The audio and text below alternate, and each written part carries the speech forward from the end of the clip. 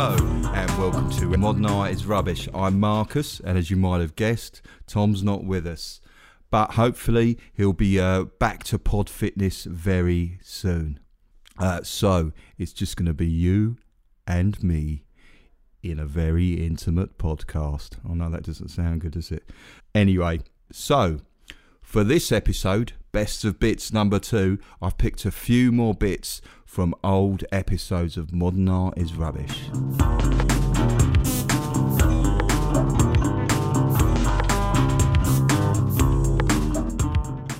In June of last year, we talked about the playful no-rules movement Fluxus. And in this next little clip, we're talking about the games that Fluxus artists produced. The first one we talk about is the rather bizarre vegetable chess. Fluxus board games! Have you ever played veggie chess? No. I guess, do the pieces represent the chess pieces, or do they have their own special vegetable moves? I don't know what the what kind of veggie moves there are. Well, I guess a potato could roll one square in any direction. Yeah. A carrot would have to go in a straight line, wouldn't it? So another example, right, of a Fluxus game is by George Brecht, and he created a bead and swim puzzle, and what it was a box that contained several small plastic balls of varying sizes, and 2 of them were black, one was a larger white one, and one was a tiny red one. One set of instructions read, arrange the beads so they are the same, and another one said, arrange the beads so they're different. Yeah, you're not going to be able to play that game for long without getting bored, are you? I mean, when it comes to maths with 4 beads of those colours, there's only a certain amount of combinations that fit in with those rules. But I guess maybe, he went into art after he got rejected by Warringtons or Waddingtons? Who makes games? Who is it that makes Monopoly? Oh, Waddingtons, I don't know. Waddingtons? Yeah, so I mean, you get rejected from your application for making games, and then maybe you just thought, well, the Fluxus movement, they'll have me. And I guess that's maybe a good thing about Fluxus. They seem to, anything seems to go there. So to any budding people out there who've been rejected by a job, maybe get into Fluxus. Yeah. We did an episode on the artist Christo and his late wife Jean-Claude. Now they're famous around the world for their site-specific installations, such as wrapping iconic buildings in fabric, making giant sculptures out of oil barrels, or even wrapping large stretches of coastline in fabric. Now, there's a lot of materials involved in making these works. You can imagine that would make him very popular with his suppliers, and that's what Tom thought too. Yeah, so he must be very popular with the oil barrel merchants and the nylon merchants. Well, yeah, he... Ah, Mr. Christo, you again. What can I get for you today? Please, everyone else leave. We have Mr. Christo here. Mr. Christo, come this way. How much nylon do you want today? We have many umbrellas at the back. We have thousands. Yeah. Please, Mr. Christo, sir, come this way. Yeah, so he must need a big team. You must have site managers and people in hard hats. Oh yes, I mean, to set this up, it takes a lot of logistics and that's what. Oh, takes, Mr. yes. Christo, we have the hard hats as well. How many do you want this time? As part of last year's Halloween special, we spoke about the artist Mark Quinn and his work Bloodhead. Mark Quinn, the artist, has literally done this now. In 1991, he cast a sculpture of his head from 9 pints of his own blood. So you can imagine, you have to create a mould of your face, and then you have to keep it in a sort of like a special refrigeration unit, because the thing would melt otherwise. First time he did it, he was actually an alcoholic, so quite dependent on alcohol. And he wanted to create a sculpture that also had that kind of same dependency on something. It needed something external to survive. The blood has to be kept frozen, otherwise it'd melt. So what he's done is he's put his blood in a mould, and then how's he made it go hard like that? You freeze it. It has to be kept frozen.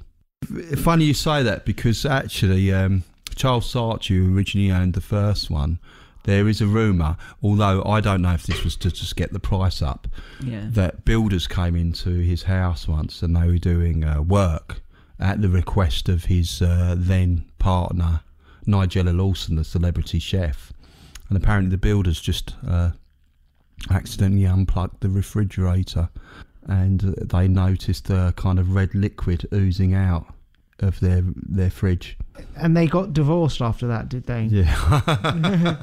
Did they? They did, didn't they? Yeah. Well, I don't know. It was in 2002 when that allegedly happened. But he went on to sell the head, so I assume that there was some deal done. Oh, right. So, yes, so it has to be kept frozen. And he actually makes, every 5 years, he actually creates a sculpture himself. Out of his own blood? Yes. All right, so that's one of his, materials that he uses regularly. Yes, so he's making a sort of portrait of himself, and the idea is as well is not only is he putting himself into the work, it looks like him, it's also made up of him, and also all the information, all that DNA information, all the biological information is all contained within his sculpture. It's not very eco work if it's got to be refrigerated the whole time. Yeah, that's not very good, is it? Yeah. So what era is this, when this was created? Well, 1991, and it's been ongoing since. Yeah, so he makes one every 5 years. Yeah, so he's done, 5 other pieces? Or yes, approximately 5 other ones. Yeah, 5. Yeah, 5 in total, including that one. Yeah. All right, so all of his works that he's made out of his blood are of his head? Yes, he's done other works. Yeah. But he's not that impressed with his doing one of his arse or something. No.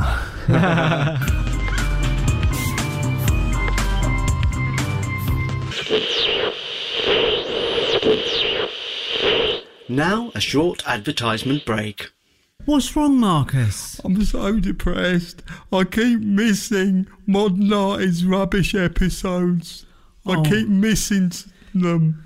Oh, you don't have to worry anymore, Marcus. Why? We have a mailing list. Yeah, but when you go onto pages, when you go onto them, you have to look and hunt everywhere to find out where you subscribe. No, Marcus, all you do is go to modernartistrubbish.com. Look, let me do it for you. But I'm not incentivised enough just to sign my email address. I want something. Well, Marcus has done you a turtle picture. You mean I've done a picture of original artwork in high resolution definition? It is high resolution definition. Oh, that's great, but I don't want 6,000 emails every 5 minutes. You're not going to spam me, are you?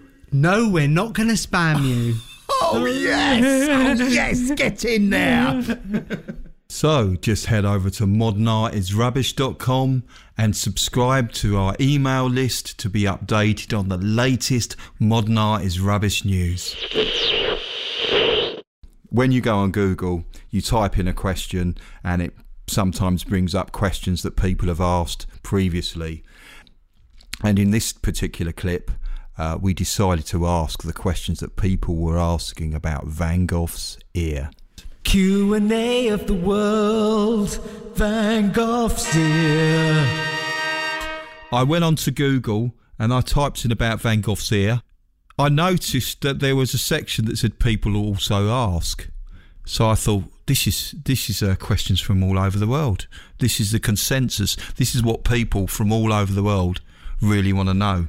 Okay, so questions the world wants to know about Van Gogh's ear. So this is what Google's algorithm has given us. This is the questions the world wants to know about Van Gogh's ear. Yes. Question 1. Did Van Gogh cut off his ear? Yes, he did.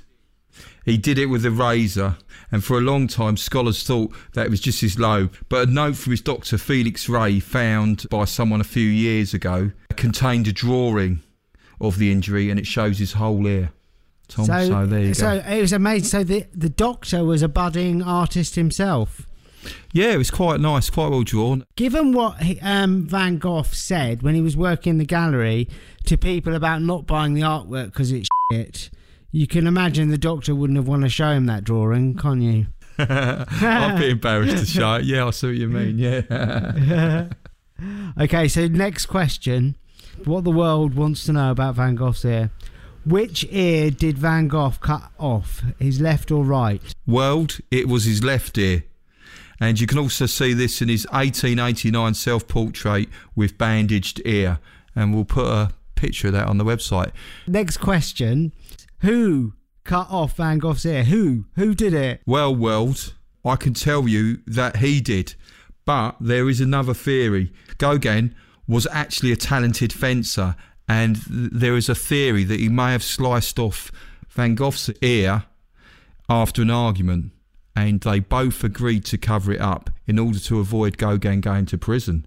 Okay, this is what the world wants to know about Van Gogh's ear. Yeah. Why did Pablo Picasso cut off his ear? Now, this question is suggesting that it wasn't actually Gauguin. It was Pablo Picasso who cut off his ear.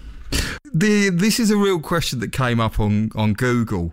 Now, the question is it asking, did Pablo Picasso cut off Van Gogh's ear? Is it the same as asking how old was Mozart when he went deaf? Picasso never cut off his own ear, and to my mind, that's quite a wild theory that Picasso would have cut off Van Gogh's ear, considering that I don't think he was even born then. Interesting. So I would actually even say maybe the perfect baby Vincent. I would say the perfect baby Vincent cut off his ear. This is psychological. Why did Van Gogh remove his ear? Well, he'd been arguing intensely with Gauguin, but also it's now believed that Van Gogh actually received a letter from his brother saying he was going to get married. Now, Van Gogh had a really close relationship with his brother. One could assume that he was worried that this was going to affect their relationship. On a side note as well, apparently Van Gogh actually walked into a brothel with his severed ear and gave it to a young woman, and she was someone who actually worked in the brothel. The theory is that she may actually have been a maid and not a prostitute. Okay, so which one's more likely, given your research? 50-50, maid or prostitute, or maybe a prostitute that does cleaning as well. It's not like your regular thing you do with your severed ear. No, certainly not.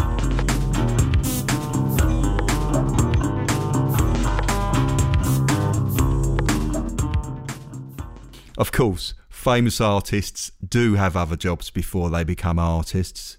And in this clip, we're talking about what Jules Zelitzky did before he became an artist.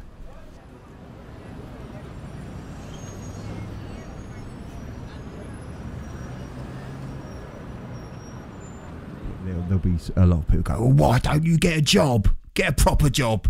So he did try one job, and he was working in Times Square as a barker, which is called. It's not to do with dogs, by the way. Right. Yeah. I was going to say, sounds like a great job. Yeah.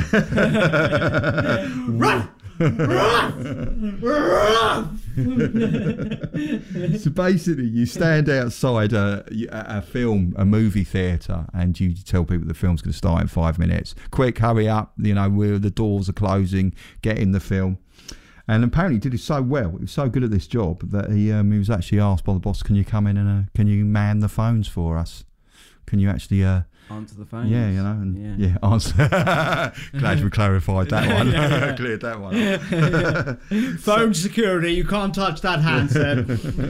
So basically, he would, people would ring up and ask him when the times were, but there was a little bit of a problem here because when people would ask him what the movie was about, he would basically make up films. So if they said, "Oh, well, what's this film about?" he'd generally just make up a plot line. And have you got an example? Normally, it would involve a struggling artist, and of course, what would happen was his movie goers would complain as soon as when the movie was not as what was described to them. So so people would go there thinking they were going to go and see one film. Moviegoers would then realise that it wasn't what he described, and they'd get very angry and eventually got the sack. I mean, if you were running a movie theatre, you would sack him, wouldn't you? Yeah.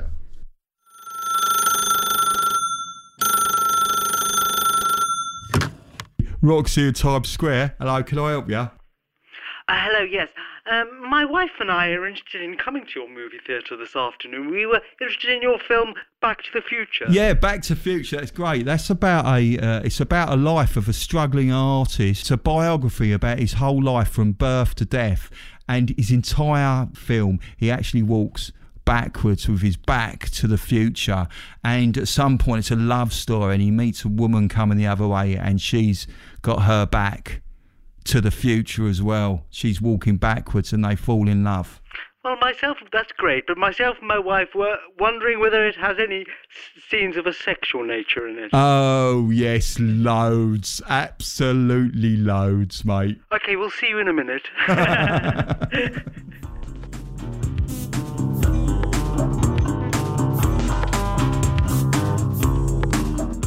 That's it for this episode. Thanks so much for listening. Just please head over to the website and subscribe to our email list, and we'll keep you updated on everything that is modern art is rubbish. So it's just buys then. Bye. Bye. Bye. Modern art is rubbish. Bye.